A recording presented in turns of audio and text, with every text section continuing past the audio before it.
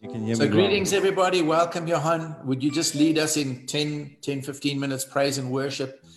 We are past Passover. It doesn't mean that Passover is over and done with. It doesn't mean that it's insignificant, but we need to move on. There was a great difference between the post-resurrection apostolic church of Jesus Christ than there was before the resurrection. And the resurrection of Jesus had such a powerful impact on their lives that they continued to witness, to preach to testify. The theme was the resurrection of Jesus Christ. I like what John Lawrence said all the way there from Australia, from the land down under. He said, on the cross, he paid the price, but at the resurrection, he bought us our innocence, our state of forgiveness, our pardon. So awesome. Thank you. Bless you. Amen. Hallelujah.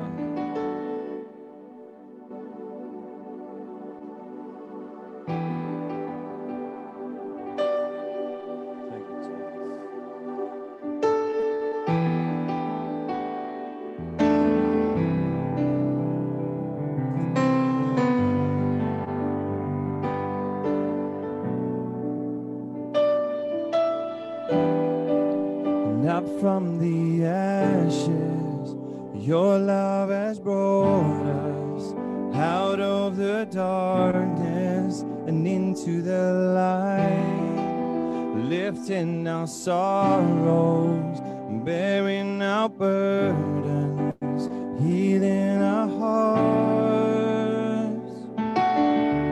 To our God we lift up one voice, to our God we lift up one song.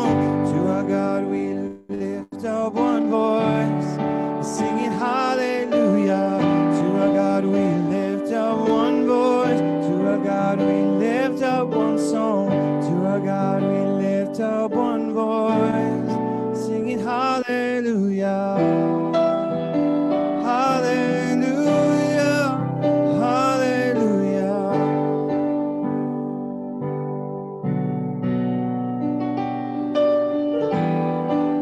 Chains that's been broken, eyes that are open, an army of dry bones is coming to life. Death is defeated, and we are victorious, for you are alive. To our God we lift up one voice, to our God we lift up one song.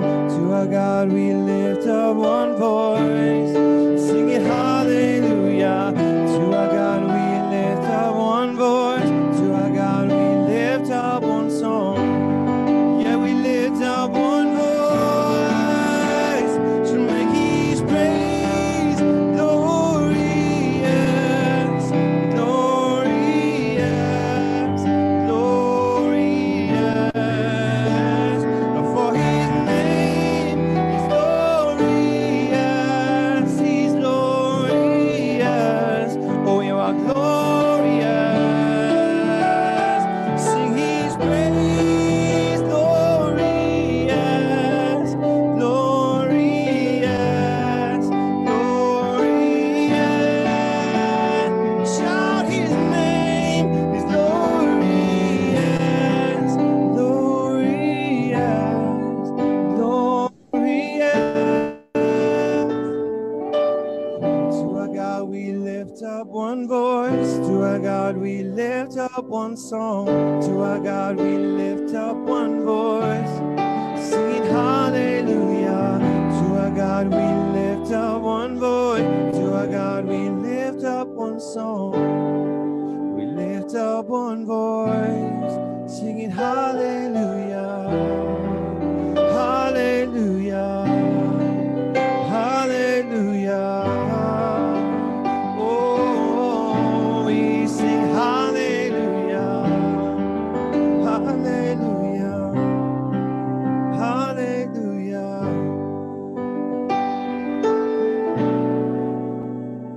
Make His praise glorious, glorious.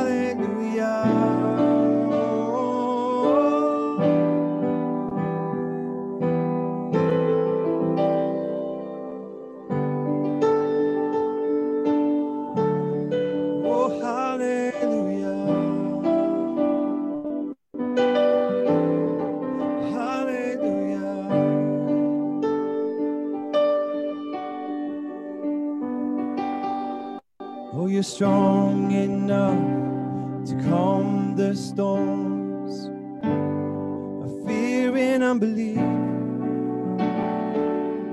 You're fierce enough to break the cords of death that clung to me. And I have come to know a love stronger than the grave. In my darkest hours, raise me up from death to life, in resurrection power. And oh, your love is strong. Yes, Jesus, oh, your love is strong. And oh, your love is strong. Yeah, oh, your love is strong. Close enough to hold me near when fear is crippling. Oh, safe enough to be my home when my world is crumbling. And I have come to know a love whose power is overcoming. That in my darkest hour, you raise me up from death to life. Oh, resurrection power. And oh, your love is strong, Jesus. Oh, your love is strong. And oh, your love is strong. Oh, your love is strong. He's stronger, stronger than the air. Oh, your love is strong, stronger than anything you can imagine. Oh, your love is strong. Oh, and oh, your love is strong. Yeah. Oh, your love is strong. Your love vanquished all my enemies. It broke the cage that silenced me. It set this songbird free. And I sing for all the love you've given me. Rejoice because you've chosen me. You called this orphan home. Yeah, I sing for all the love you've given me. Rejoice because you've chosen me. You called this orphan home. And oh, your love is strong. And oh, your love is strong. And oh, your love is stronger, stronger than. Oh, your love is strong, Jesus. And oh, your love is strong, so strong. Oh, your love is strong, yeah. And oh, your love is strong. Oh, yeah. Your love vanquished all my enemies. Broke the cage that silenced me. Set the songbird free. And I sing for all the love that you've given me. Rejoice because you've chosen me. Called this orphan home. And oh, your love is strong. And oh, your love is strong. And oh, your love is strong, Jesus.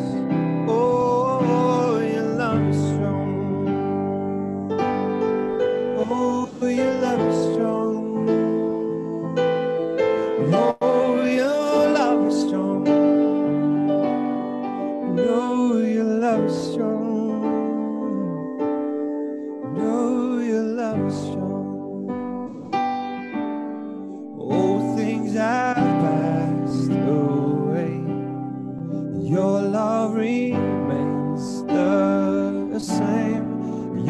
constant grace, it remains the cornerstone.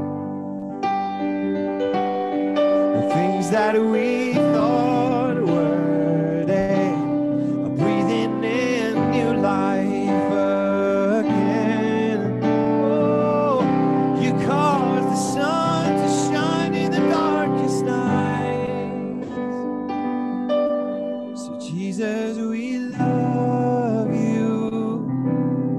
Oh, how we love you. You are the one now hearts adore. Just sing that out. Jesus, we love you. Oh, how we love you. You are the one that our hearts adore. Just we are sitting, sing it out. Say, Jesus, we love you. Oh, and oh, how we love you. You are the one that our hearts adore. The hopeless have found a home. The orphans now have new hope. And all that was lost, Lord, has found its place in you. For you lift our weary head. You make us strong instead. And you took these rags, Lord, you made us beautiful. For all that you are, we will pour out our hearts and we will sing this anthem song. And Jesus, we love you. Oh, how we love you. And you are the one that our hearts adore. And Jesus, we love you. And know how we love you. You are the one that our hearts adore. And know how we love you, Jesus. Yes, how we love you. You are the one that hearts adore. Sing how I love, know how I love you. Lift your hands, sing it out. I know how I love you. You are the one that our hearts adore. Jesus, we love you. Jesus, we love you. Oh, how we love you. You are the one that our hearts adore. Yeah, Jesus, we love you. One our hearts adore.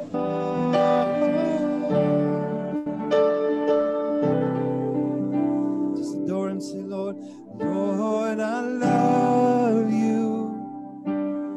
Jesus, I love you. You are the one that my heart adores. Jesus, I love you. Oh, I love you. You are the one that my heart adores. Yeah, our heart adores. Our heart adores you, Jesus. Said I'm not there. Our heart adores.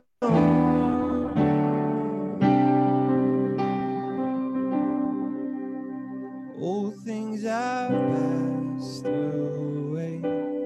Your love remains the same.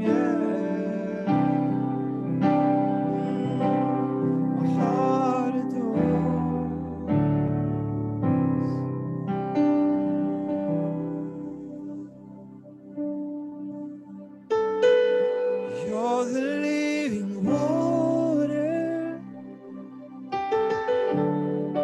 You're the never drying fountain. You're the comforter and counselor. Oh, take complete control. You're the living water. You're the never drying fountain. You're the comforter and counselor. Will you take complete control? Oh, and welcome, Holy Spirit. You're here with your presence, yeah, and you fill us with your power, and you live inside of me. Just one more time, sing it out. Welcome, Lord. Oh, welcome, Holy Spirit. You're here with your presence, oh. Fill us with your power, and you live inside of me. Yeah. Wow, awesome. Thank you, Johan. Thank you very much. Bless you. And we'll see you a bit later towards the end of the service. Oh, amen. God is good. Let me just fix this very quickly, and bless you. Awesome. Johan is going to be just doing something for a couple of minutes, and then he's going to join us. But thank you. Oh, what beautiful days that we live in. And I titled this morning's message, Past Passover. And as I said in the interlude right at the beginning, before Johan took over with that beautiful worship, is that it's not past in the sense that it's insignificant. And there's a sense in which, you know, those old hymns, I will cling to the old rugged cross. And there's a sense in which, you know, the Apostle Paul said, I resolved to know nothing while among you except Christ and him crucified, is that we hold on to the cross as a centrality of truth, but we also move on. We hold on to the resurrection of the Lord Jesus Christ, but we also move on whilst holding on to those as deep truths, and that we must never sacrifice at any cost any of the true doctrines around the person of Jesus. We don't let go of. And so moving past Passover, it's really interesting to read in the book of Acts that once we get past the Passover, and of course even more so past Pentecost, but from the resurrection of Jesus, the cross, the crucifixion of Jesus, his death and burial and resurrection, and all the way through his ascension, and then he's coming back in the person and power, presence of the Holy Spirit.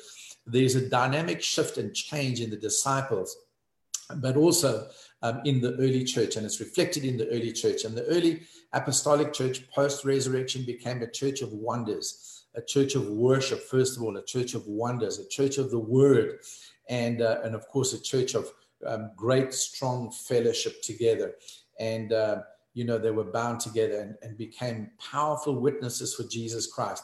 And the resurrection featured powerfully in the apostles' doctrine and teaching. They realized that they were witnesses of the resurrection and needed to preach the gospel in the light of the fact of his resurrection. And so moving on, and you know, the whole Passover weekend is the fulfillment of so many prophecies, types, shadows, feasts and festivals, celebrations, etc. And so we would be now into the Feast of Weeks. And the beginning of the Feast of Weeks, or the Feast of Harvest, is Shavuot. And basically it started on the day of first fruits, where it was counted. And that was when they would bring the 2 loaves, celebrating the end of the wheat harvest, and then celebrating it with the 2 loaves which were offered and waved before the Lord, symbolizing, you know, the rest of the harvest to come. So much symbolism in that, you know, Jesus, the first fruits and the firstborn from among the dead, and the 2 loaves becoming one. And so much symbolism in it, too much to go into. and there would be 7 Sabbaths. So 7 sevens, 49. And then the feast of harvest, or the Shavuot, was then celebrated on the 50th day. So it's also known as the period building up to Pentecost. So we're in that period right now building up to Pentecost, the day of Pentecost, which will be in a couple of weeks' time. And I'm looking forward to that as well. That's going to be really powerful. But in far as the Jewish mind was concerned, that this was a period of preparation from the Passover, because this is when they left Egypt, all the way through to the final day of the Feast of Harvest, or Shavuot, or the Feast of Weeks. And on that 50th day was they celebrate the day the Torah, the law, was given by God to Moses on Mount Sinai. And the amazing thing is, you know, that it's incredible that on the day that the law was given, when Moses came down, he found that Aaron, under the pressure of the people, had built a calf. And you know the story, but plague broke out and 3,000 people died. So on that day, the giving of the Torah. But you know, the beautiful thing is about it, and symbolism is there, and it's beautiful that on the day of Pentecost, 3,000 people got born again and filled with the Holy Spirit. And so one is the law, the letter of the law that kills, the law of the Spirit of life in Christ Jesus is the day of Pentecost. The other one is the law of sin and death. And so we're in that period, and it's so powerful. And then, of course, later would be the Feast of Booths or Tabernacles, and that would be Sukkot. But just that's the period that we're in. But, you know, those 40 days between his resurrection and then his ascension, Jesus was really busy providing, the Bible says, convincing proofs and evidences, and he was sharing and unfolding, like he did with Cleopas and his companion on the road to Emmaus, starting with the law and all the prophets and even the Psalms. He went through and began to explain the sufferings of Christ, and that he must die and that he must rise again. It's really interesting that in Luke's gospel records that the 2 disciples did not recognize Jesus. There was something, either, you know, he hid himself or concealed himself in a manner. Some theologians think it's because he was no longer Christ of the flesh, but the resurrected body of Christ.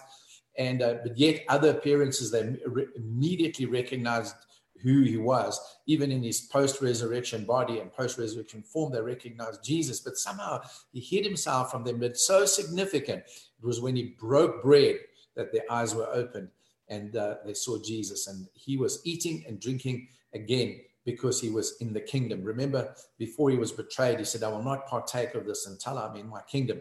So now he was in his kingdom. But it's interesting, Christ in the communion, Martin Luther shared. And so communion should always be so special because of this appearance, is that when he broke the bread, when he unveiled that, or when he did that, transacted that, suddenly their eyes were opened, and then he withdrew from them and disappeared. And they were saying things like, "Were not our hearts burning within us?" And so these post-resurrection appearances were so powerful. And I've already alluded to one, but it's beautiful when the woman went running early in the morning, the first day of the week, to they prepared the spices to go and embalm the body of Jesus. When they got there early in the morning, he was missing, but then angels appeared, 2 men or 2 angels appeared, and they said, "Why do you seek the living amongst the dead? He's not here, but he is risen." Wow. Woo. Take that, death and hell. Man, I tell you, it's so powerful. And of course, the woman then had an appearance of Jesus, Mary Magdalene the first, and some other women, and they ran and began to tell the disciples. And so I just wanted to run through this with you a little bit, because it's so significant that we see the resurrected Christ. The work is done. The price has been paid. The sacrifice has been made. He's given his life for our sins, but he is still interested. He didn't immediately ascend to heaven and dust his hands off and say, "Okay, well, the job is done." And we see the tender mercy of Jesus. We see the loving kindness of Jesus. We see the incredible compassion and the heart of God, even in the appearances, of Jesus appearing to different groups of people.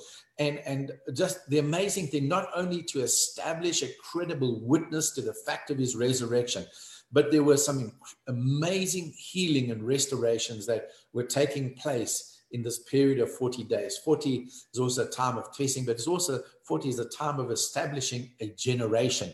And so it was important for Jesus because he was establishing his generation. Isaiah 53 says, who will speak of his generation? He was cut off, but now we are the generation of Jesus Christ. So very early in the morning on Resurrection Sunday, he would have appeared to Mary Magdalene. I'm just looking at because it's too much for me to remember. Mary Magdalene. And later that day, there would be the other Mary, Salome, Joanna, and at least one other woman. And then later on, the incredible thing is he appeared to Simon Peter. And I love what Paul says in 1 Corinthians 15, verse 5. And, he appeared, first of all, to Cephas, to Simon Peter.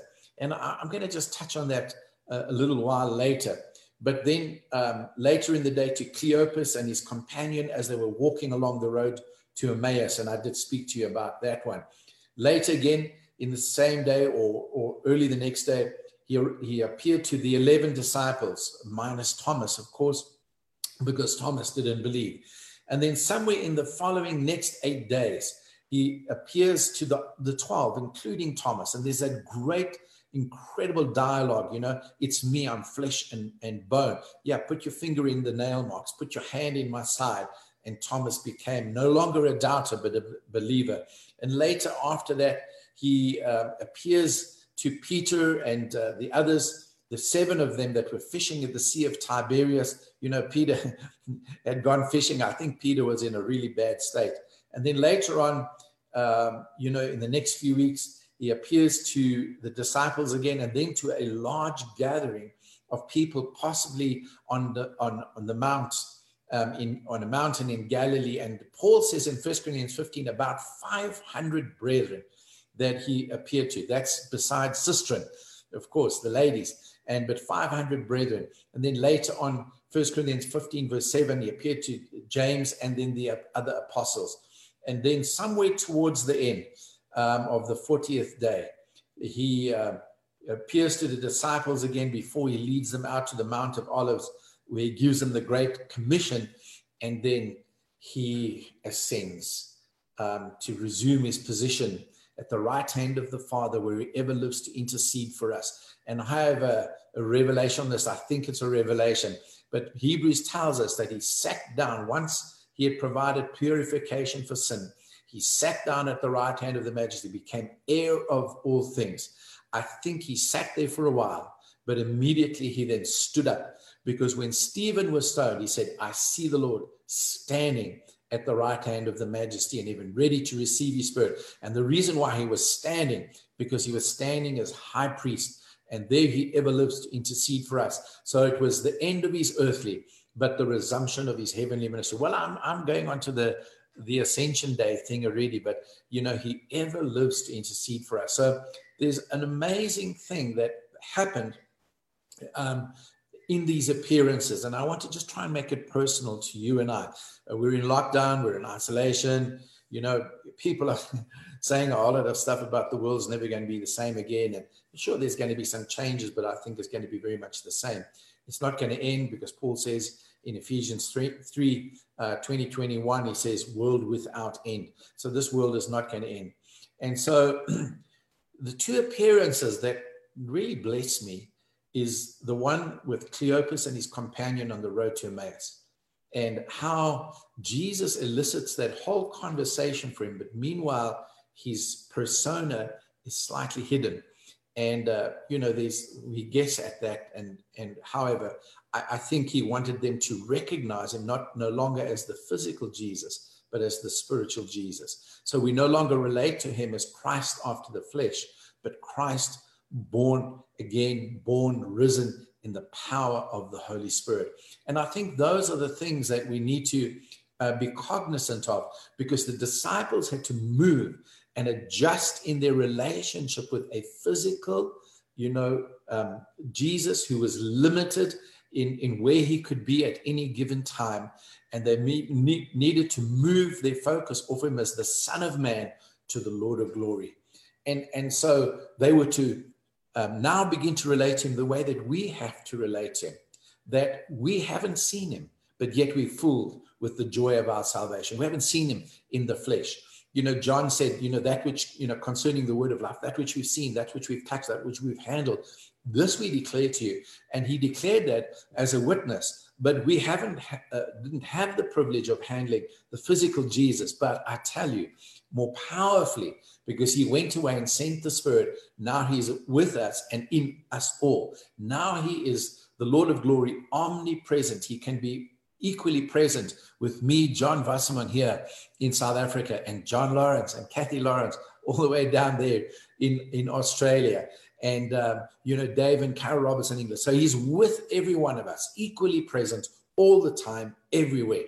And so their faith had to begin to shift. And that's why Paul says that in 2 Corinthians 5, that we know no man after the flesh. We once knew Christ that way, but we do so no longer. And of course, Paul didn't know Jesus after the flesh. Paul knew him after the Spirit, the power of his resurrection. And so that appearance was brilliant.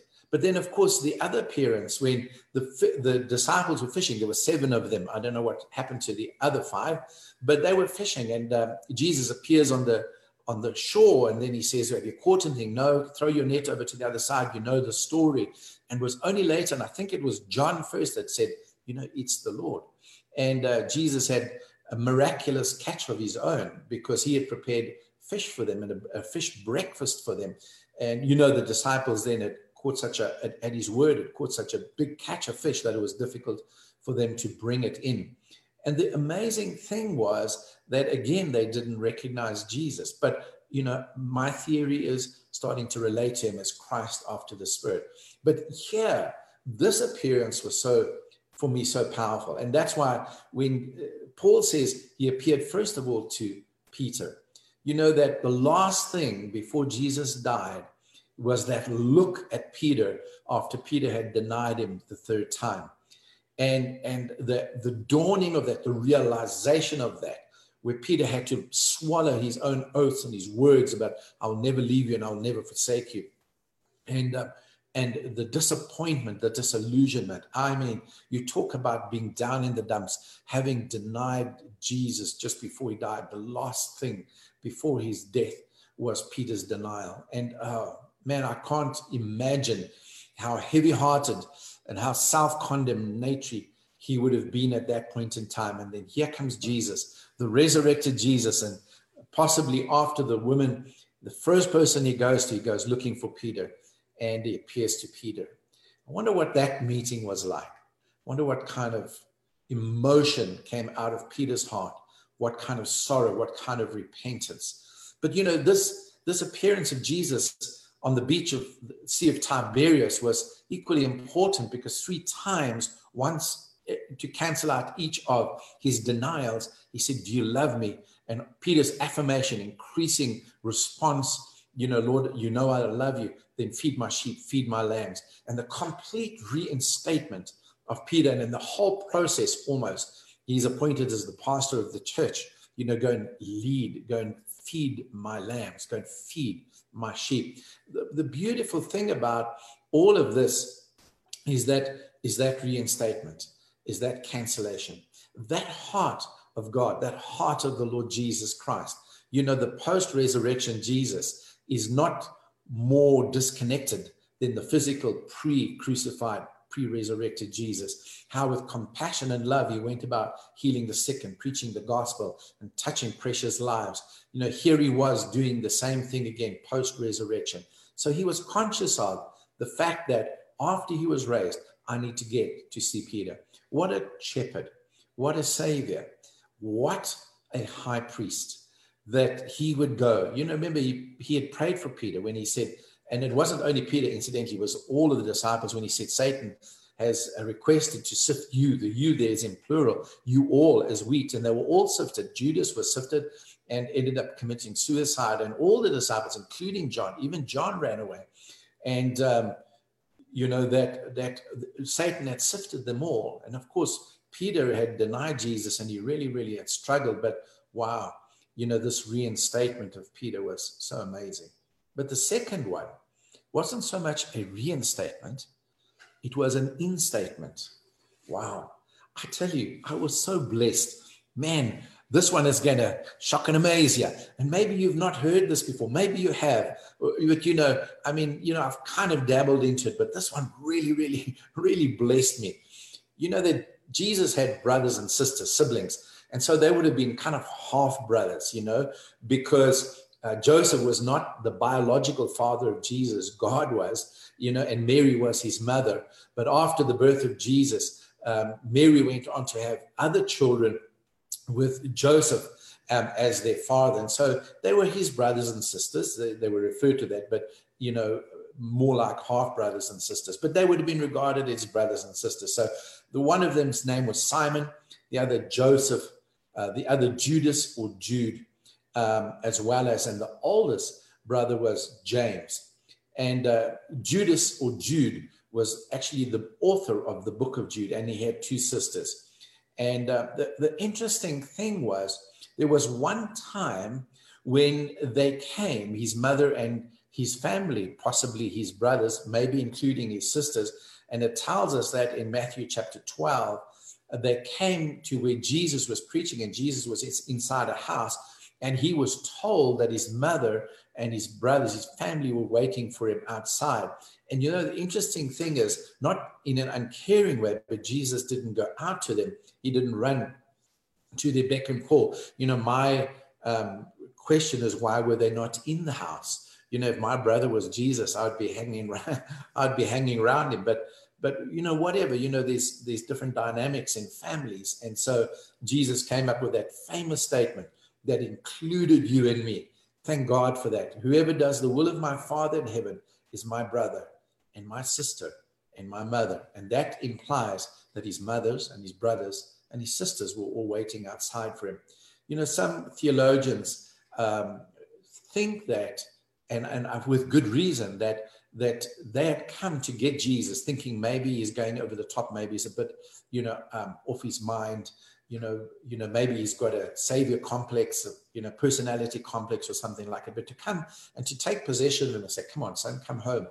And so really interesting. But from there, this whole unfolding thing, James, the eldest brother, the brother of Jesus, who incidentally wrote the book of James, it seemed like he was a skeptic, seemed like he did not believe that his half brother, that his brother, older brother, truly was the Son of God, and he didn't seem to believe it.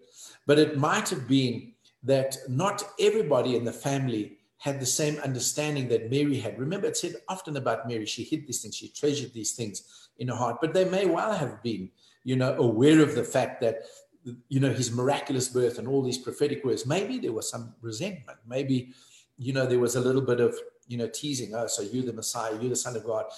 You know and understand the family dynamic. But of course, also remember that there had been 400 years of silence, no prophetic word, no prophets. There was silence. God had been silent. And so, like in the days of Samuel, the lamp of God had almost gone out and the word of the Lord was rare. And so this could have been pretty unbelievable stuff. Remember also that they were a strictly Orthodox Jewish family, and they might have been awaiting Jesus coming with the same mentality as all the Jews, a general, an army to lead them out of the oppression of Rome. So what happened? If James was like this, what happened? See, the day came when it was time for the resurrection of Jesus. It's interesting. I think it's in John chapter 7. I think it is, where his brothers actually said to him, come on, why aren't you going up to the festival? I'm putting it a little bit in my own words, but you can find it there. Yeah, you want to be famous. Why don't you go and show yourself? Go and do some miracles. And it seemed to me that there was a little bit of sarcasm in it. And you can find that in John chapter 7, verse 5. If you're the Son of God. It seems like there was a little bit of doubt concerning that.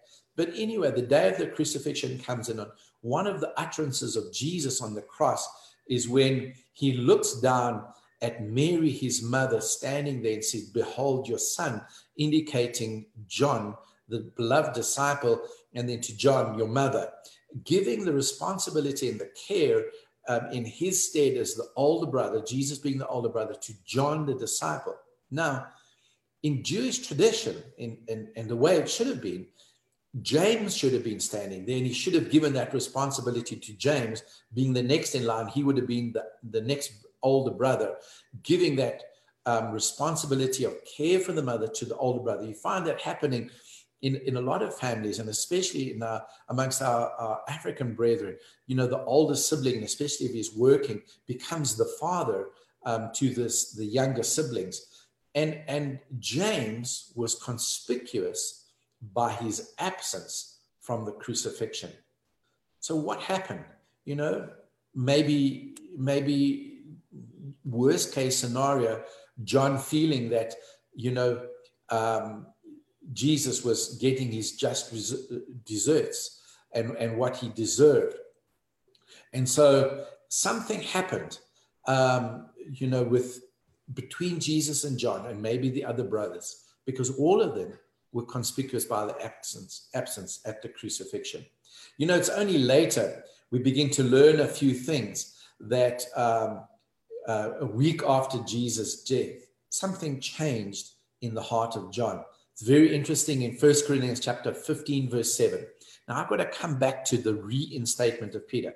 Peter was actively serving Jesus and following him. He was Jesus was Peter's savior, was his Messiah, but he wasn't that to John and possibly to his other siblings. But you know, James is absent from the crucifixion. You know, his mother Mary is there. So something happened. 1 Corinthians chapter 15, verse 7. Paul gives us a little bit of an overview of the resurrection of Jesus, building up to that great passage of the resurrection and the resurrection body in 1 Corinthians 15. And he tells us that he first of all appeared to Peter to reinstate him, and then to more than 500 brethren. And then it says, and then to James and the other apostles. So James is kind of considered possibly then amongst the apostles by that time, but he certainly wasn't then.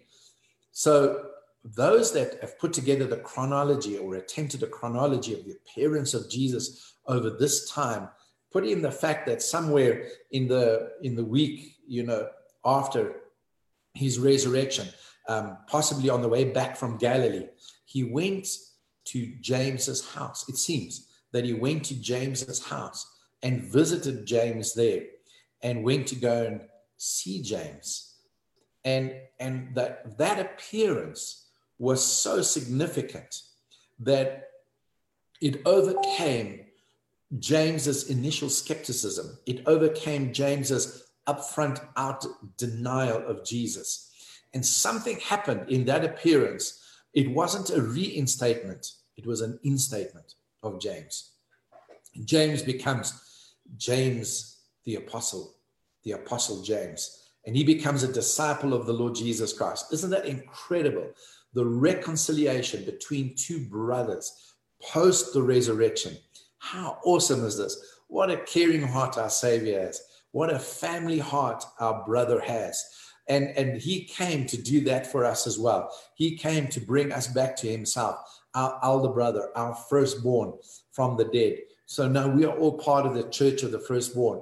And as the elder brother in Jewish tradition, he would share all of his inheritance out, because then he would take the place of the father. He would share his inheritance out with the other brothers. But he did the same for us. Hallelujah. And that's why, Paul tells us that we have been blessed with I'm getting so blessed now, with every spiritual blessing in the heavenly realms in Christ Jesus. So he included not only his physical brothers, but he included us as well, other physical brothers. You know, we weren't blood brothers, naturally speaking, but now we're blood brothers because of his precious blood that was shed for us. Oh, this is so awesome. I'm blessing myself. I trust that you being blessed. And James then dedicates himself to Jesus, dedicates himself to the church, dedicates himself to his brother. But the incredible thing is that he never referred to himself as the brother of Jesus, not in scriptural record, but in tradition, and historians say that often when he preached, he would refer to Jesus and refer to the words of Jesus, much to the delight of people. man, I would have loved to have heard some of those sermons. James became very well known and influential in the church of Jerusalem. You know, as the number of disciples, and especially the Gentile disciples, began to grow, there came a great conflict between the Jewish and the Gentile believers. And then, of course, the leaders, those that were seen as leaders, and amongst them were Peter, James, and John. They were seen as the apostles and the leaders of the Jewish Christians, the Jewish believers. And you know, Paul, Barnabas, and especially Paul, Peter for a while when he went to Cornelius's house, but they were very much for the Gentiles. And so this came this whole thing of where the Jewish believers wanted to influence the Gentile believers to become a little bit more Jewish. You know, it's kind of what is happening today. You know, we don't have to become Jewish and get into all Jewishness and get Jewish names and you know, we celebrate all the feasts and festivals and things like this. Yeah, there's a big move about being Jewish. No, I'm Gentile. You know, I believe in Jesus. I don't have to call him Yeshua.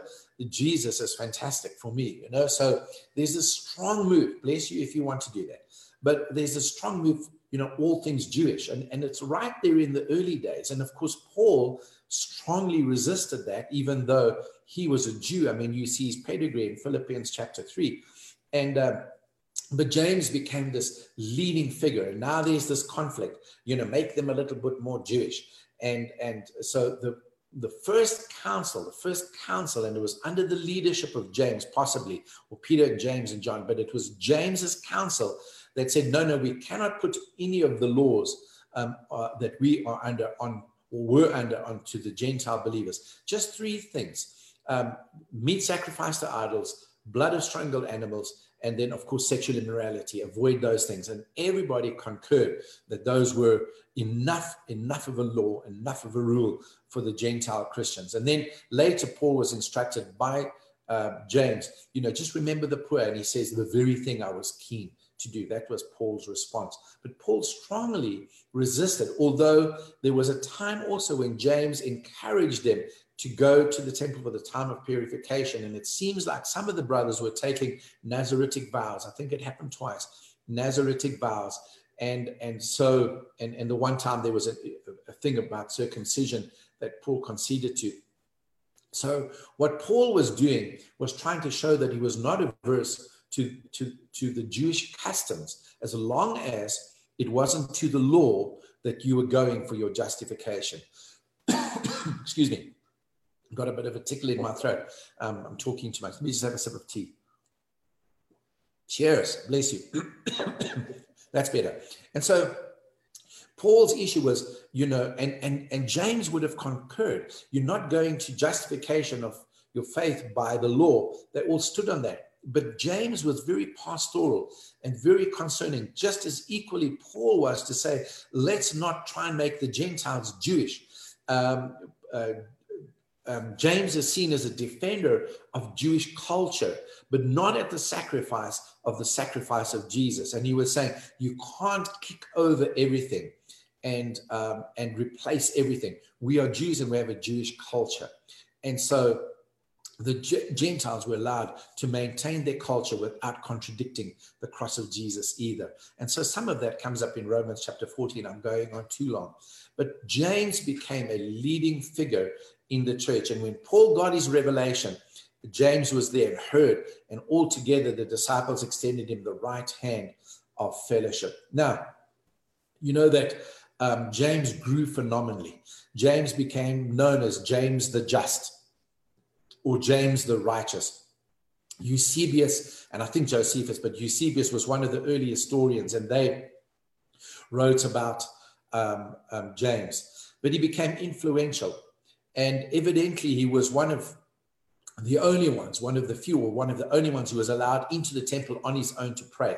They say he had an incredible prayer life. It's said about James that he prayed so much on his knees that people joked that he had camel knees because his knees were so calloused.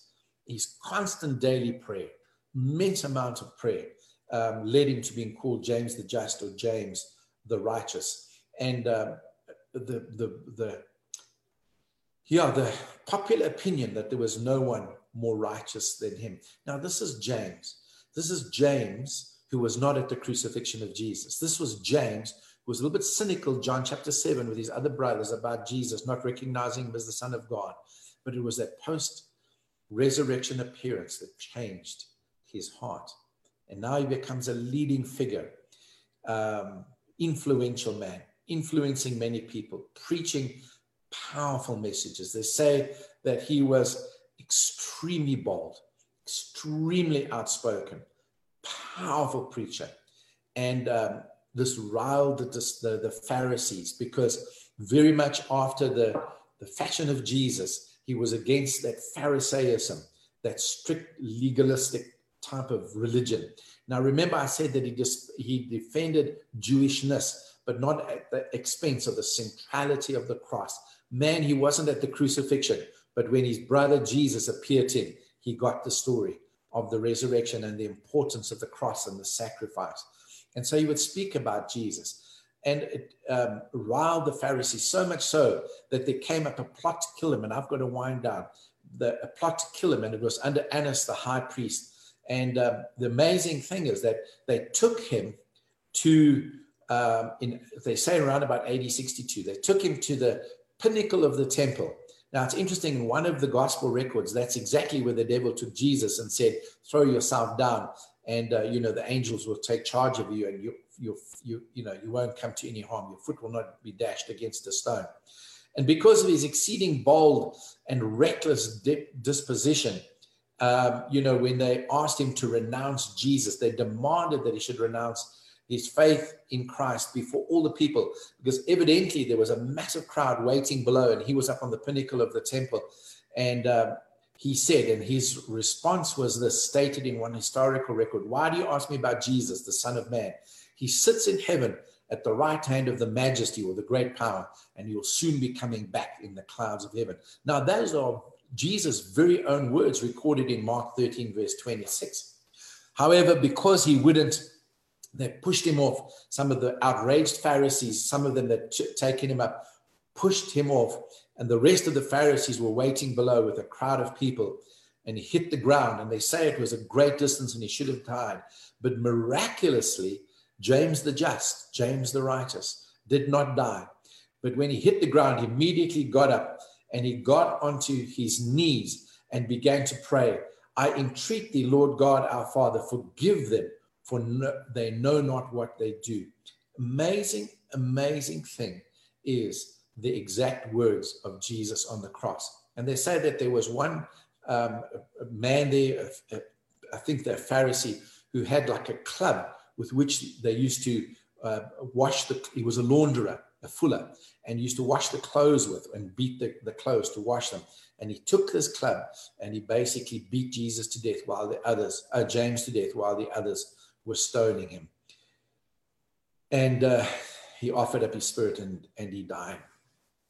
What an incredible lesson we learn from James the Just, the brother of Jesus. Here was this man, maybe grew up with a little bit of resentment around Jesus. Maybe Jesus is the older brother, maybe because of the prophecies. Maybe he was the blue-eyed boy. Maybe there was this family dynamic going on.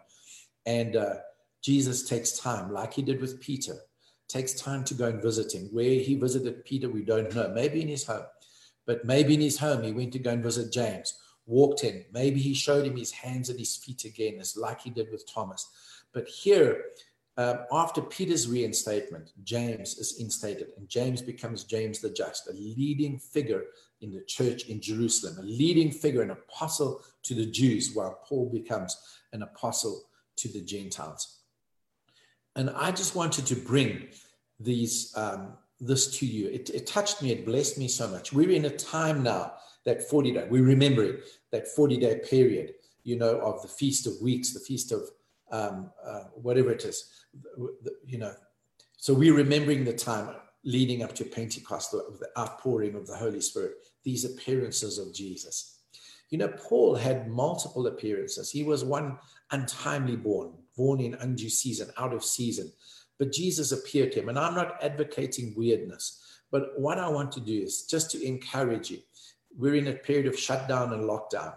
But biblically, and as far as the historical record, we're also at a time where we shut in, maybe not out of fear. Well, definitely not out of fear, out of obedience to the government and the requirements. But what a time to encounter Jesus. And he's not unwilling. And maybe you're hopeless. Maybe your business is under threat. Maybe you're not sure when lockdown does finally end. Do you have a job to go back to? You need an appearance of Jesus. You need a visit from the Lord Jesus. Psalm 8, what is man that you're mindful of, and the Son of Man that thou visit him? And, Jesus loves you. Jesus cares for you. Jesus is concerned about what you're going through. We can see it from all of his appearances to all of these people, in particular, to Cleopas and his friend, who were both down, in particular to Peter, who had just denied Jesus, in particular to James, who never believed in him from the word go. And maybe shadows of doubt, maybe concern, maybe worry has crept in, maybe a little bit of fear and sleeplessness. Maybe you're looking at your bank balance and thinking, oh my gosh, how are we going to make it to the end of the month? And what if the lockdown continues? I want to tell you, you're a candidate for a visit from Jesus himself. Over my life, I've had some visitations with Jesus, some encounters, not weird, wannabe, wissionary type of things, but encounters with Jesus where I was so desperately hungry for him. And maybe you become hungry for him, and Jesus wants to be encountered. He wants you to encounter him. He wants to encounter you as your loving high priest, as your savior, as your brother. He wants to encounter you. And I remember one time when Jared Cooper was ministering here, I had another encounter with Jesus.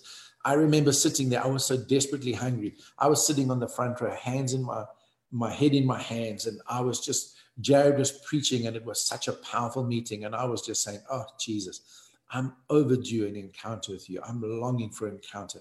And in a previous experience I had with Jesus, his presence, that undeniable presence of Jesus, that absolute pure love, where there's an absence of evil, an absence of fear, where there's an absence of darkness, where it's so overwhelming, where even physically, like David says, my flesh longs after you. I could feel Jesus.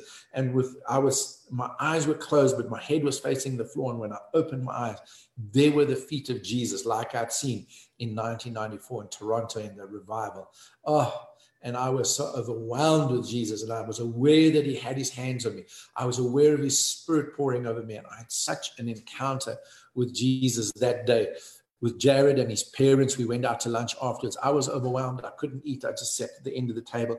I was speechless. I felt like Ezekiel with a strong hand of the Lord upon me. Maybe, just maybe, you need a fresh touch from Jesus. Maybe you just need an encounter with the Lord Jesus Christ. And for him just to touch your life and to bless you and to minister to you again. And during this time of lockdown, what an ample opportunity, what a powerful time God has provided for us, where you can be just encountering the Lord. Maybe you could just have a real time with Jesus, and maybe you could invite him to come and visit you in this period of post-resurrection appearances. So Passover is past, but Jesus is still present, and he's with you. He's Emmanuel. Johan, are you ready? Are you ready to go? I'm going to just check with Johan, and he can just lead us out in some praise and worship. I don't know who he's singing to, but he's having a great time there. And so let's just see. It's very quiet over there. Johan, are you ready? I think he's still leading some praise and worship over there. But what I want to do is just encourage you as we're coming to a close. So I think Johan will join us now in a moment for another song and just to close the session. But I want to just announce something here, and I hope you're all listening. Tuesday morning, I want to invite you at 9 a.m. And I'm going to just spend some time with Prophet Andre Bronkhorst, and the two of us are going to just chat a little bit about, what do we feel that God is saying during this time? And, we don't need prophets for that, but they are there for that. I mean, we have his word, And I'm just so excited. Rainer and I and others have been fellowshipping around the word and, going backwards and forwards and, making the most of this time. And well done, Rainer. And I know many of you are as well, getting into prayer and the word in between doing the things that you need to do as well around the house. And some of you are working. And so bless you. So Tuesday morning, 9 a.m. Now, tomorrow I'm going to be on a radio program with an apostle, a great apostle from Nigeria. We're going to be doing a radio show, a radio talk show. And then from the 27th of April through to the 2nd of May, somewhere in there, Jared Cooper is hosting something also on Zoom platform, The Prophets Speak. And he's invited me to be a part of a prophetic group that will be just speaking and sensing what God is saying to the church locally or to the church globally, in this particular time. And so I'll be a part of that. So that'll be April the 27th to May the 2nd, somewhere around there, that whole entire week. But I'll give you more details about that. But Tuesday morning, 9 a.m. with Jared Cooper. Now, just before we go, because the time is up now, it's 9:05, and it seems like Johanna's still busy over there. So I'm going to just let him go. And but I want to just pray blessing over you and just encourage you. Maybe you just, tired of lockdown. Maybe, like I said, you're concerned about, the status of your job or the status of your partner's job or, your business. I had a message this morning from Wynand Esterhuizen in New Zealand, and I just shared a prophetic word and voice note on WhatsApp about Ezekiel's valley of dry bones, and somebody posted me a song which I shared, which was about the valley of dry bones, about prophesying of your business. And he messaged me and said, please, can I share this with my brother? By the end of the lockdown, he's not sure if he's going to have a business left. So I want to just speak blessing over you. I want to speak no fear, perfect love casts out all fear. I want to just declare the words of Jesus where he said, peace I leave with you. My peace I give unto you. Not the peace of this world, but my peace, the very peace of God. Guard your heart, soul, and mind and strength. And why not reach out to God? Why not call out to him and experience a visitation?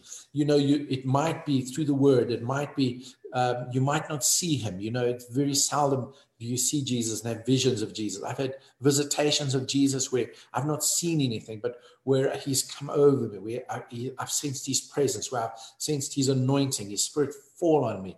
And I've known it's been an interaction with him, a visitation with him, and something transpires on the inside. And so I want to bless you with that. Seek the Lord, call out to him, and let the Lord touch you in this time. So I'm going to just one more time go back to him, but I think he's ministering with Gerard Krobler, so I'm going to release him. But bless you until next time. God be with you. Tuesday morning, 9 a.m. Love you all, and thank you for your faithful giving and your faithful support.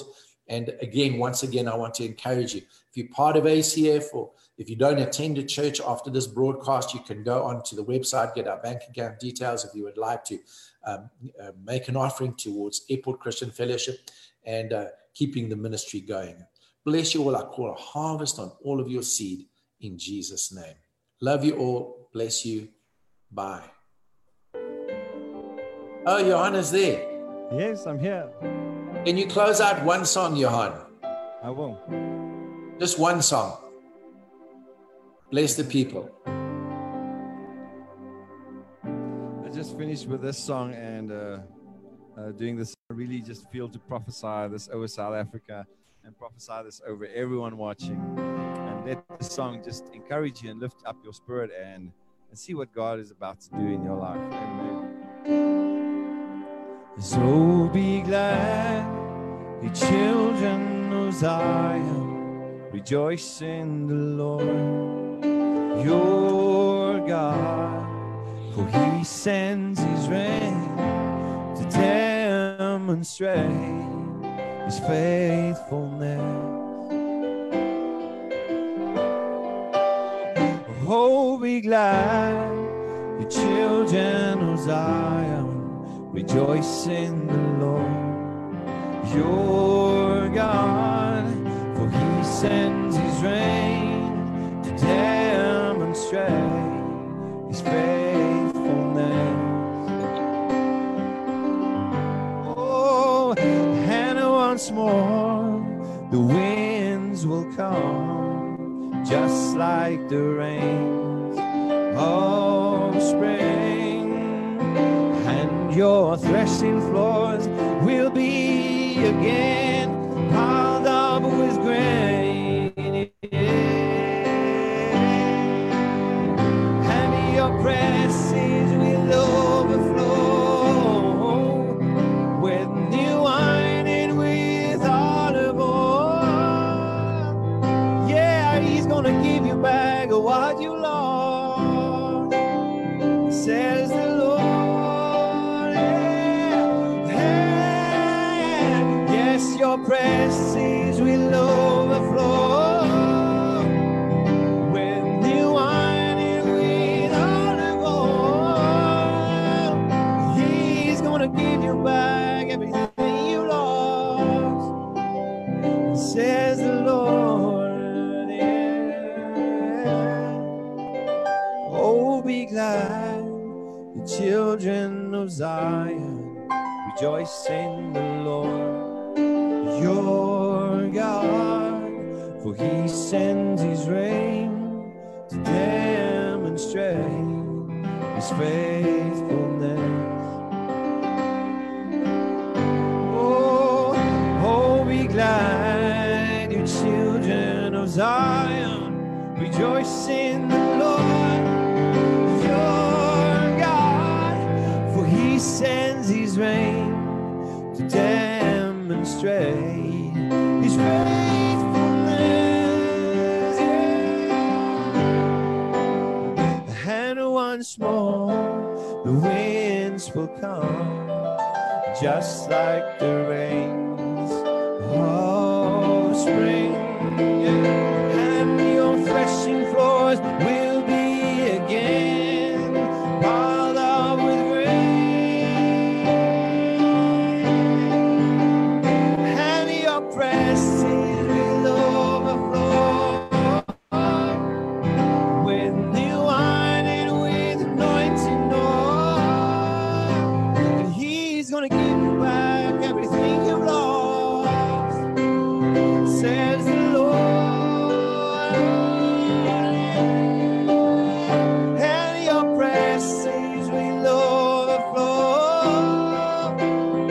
with new wine and with olive oil. And he's gonna give you back what you lost, says the Lord. Oh, be glad, you children of Zion, rejoice in the Lord your God, for he sends his rain to demonstrate his faithfulness. Yes, your presses will overflow with new wine and with olive oil. He's gonna give you back what you've lost, says the Lord.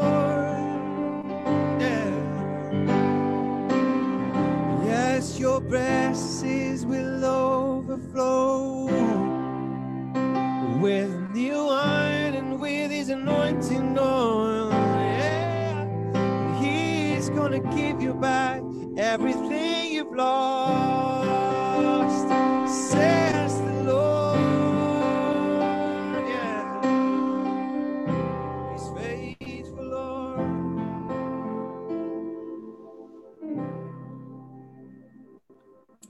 Wow, that was awesome, Jan. Thank you. What a prophecy. God is a God of restoration. And he says that he will even restore the years that the locusts have eaten. Praise God for that. And he'll restore the days that the locusts have eaten. Jan, thank you so much. Can you hear me? You can hear me. Bless you. What an awesome song. Thank you for that. You need to do something with that we can keep playing that somehow, that everybody can be listening to it. And you need to listen to the message, about hope during this time. Yeah, so awesome. Johan, we'll chat soon. Thank you for joining us. Thank you very much. Bless you guys. Bless you, love you. Bless you, ACF, and all those watching, wherever you're watching. We love you. Now, don't forget on Tuesday morning at 9 a.m. I will be with Prophet Andre Bronkhorst, 9 a.m. Maybe Johan can join us on Tuesday morning for a song or so at 9 a.m. Just see what his program is. And then we're just going to speak together, two men of God, just speaking about what we think that God is saying. But otherwise, I love you, bless you. Thank you, ACF. Thank you for your continued prayers, your continued giving. We'll see you on the other side of this. Woohoo! Can't wait for our first service back at the church. Love you all.